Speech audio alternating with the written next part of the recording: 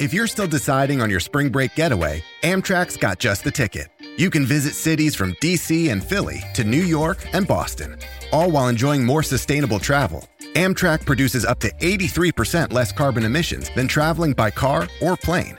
And did we mention the extra legroom and comfy seats? Book early and save at Amtrak.com. Click or tap the banner. Emissions comparisons vary depending on route and locomotive type. Restrictions may apply. Welcome to the EncouragingChristians.com podcast. Thank you for joining us. Get ready for today's encouraging truth from God's Word. Are you right? Are you right? Are you convinced that you are right? Many times I find myself convinced that I am right and convinced that I'm making the right decision and that I'm making the right choice. But not all those times that I'm convinced that I'm right, am I actually right? Maybe you are.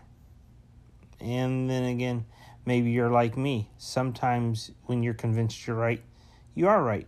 And sometimes when you're convinced, maybe I'm not right, maybe you're not. We come to Proverbs 21. In Proverbs 21:2, it says, "Every way of a man is right in his own eyes." Every way of a man is right in his own eyes. That word way means the journey. It means the manner. It means the path, the road, the distance that you're traveling, the direction in which you're going. Every way, every direction that a man chooses to take is right in his own eyes. That doesn't mean it's really right. That doesn't mean that it's right for a family. It doesn't mean that it's right for a nation. It doesn't mean it's right for a church. It just says every way or direction or distance or journey a man finds himself in, that is right in his own eyes. But there is something that balances all of our decisions. There is someone who balances our decisions.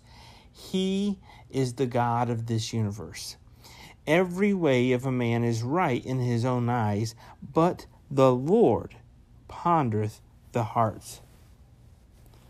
When we see this passage of Scripture, and there's a contrast, every way, that's pretty specific. We all can justify and have reasons for why we do what we do. Doesn't mean it's right. We've just justified it in our own mind, and we've convinced ourselves, this is the path I'm going to be on, this is the decision I'm going to make, and it's going to be right. But the Lord pondereth the hearts. And the word ponder means to equal out, to weigh, to ponder, to direct, to regulate, to measure, to estimate, to weigh it out. He puts it in a scale. Every way of a man is right in his own eyes, but the Lord pondereth the hearts. He weighs our hearts. Are they right with him? Are they really right? We've convinced ourselves it's right, but does God determine and discern that it is right? It's just real simple.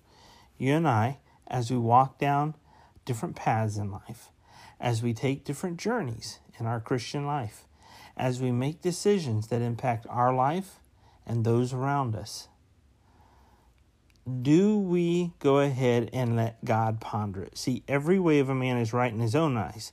But before we get down that path, before we take our first step, God, will you ponder, will you weigh out, will you discern, will you regulate and direct my path? Every way of a man is right in his own eyes, but the Lord pondereth the hearts. Will you and I let God ponder our hearts today? Before we start down a journey, before we have to justify something, and just let God do it. See, I noticed this, and I put this with a long time ago, a decision that I had to make. I had a pastor who was close to me, and he said to me, God will send his best, but before God sends his best, Satan sends his best. And I remember I was trying to justify, I think this is the right person for me for a life mate. I really do. And I would lay in my bed at night after I turned the lights off, and I would think, this is a check mark for good, and this is a check mark for good. But in my heart of hearts and back of my mind, there was a gnawing feeling that this wasn't complete. This wasn't right. And then when God brought his best into my life, I would turn the light out. I would lay there on my bed before I fell asleep, and the Holy Spirit would say, and see this, and look at this, and look at this. I had a whole list of 25 items, and God used my wife to meet that whole list.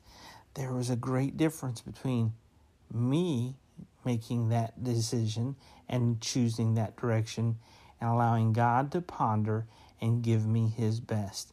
And 28 years later, by God's grace, my wife and I are happily married today. God's best. Will you let God ponder for you today what his best is for you?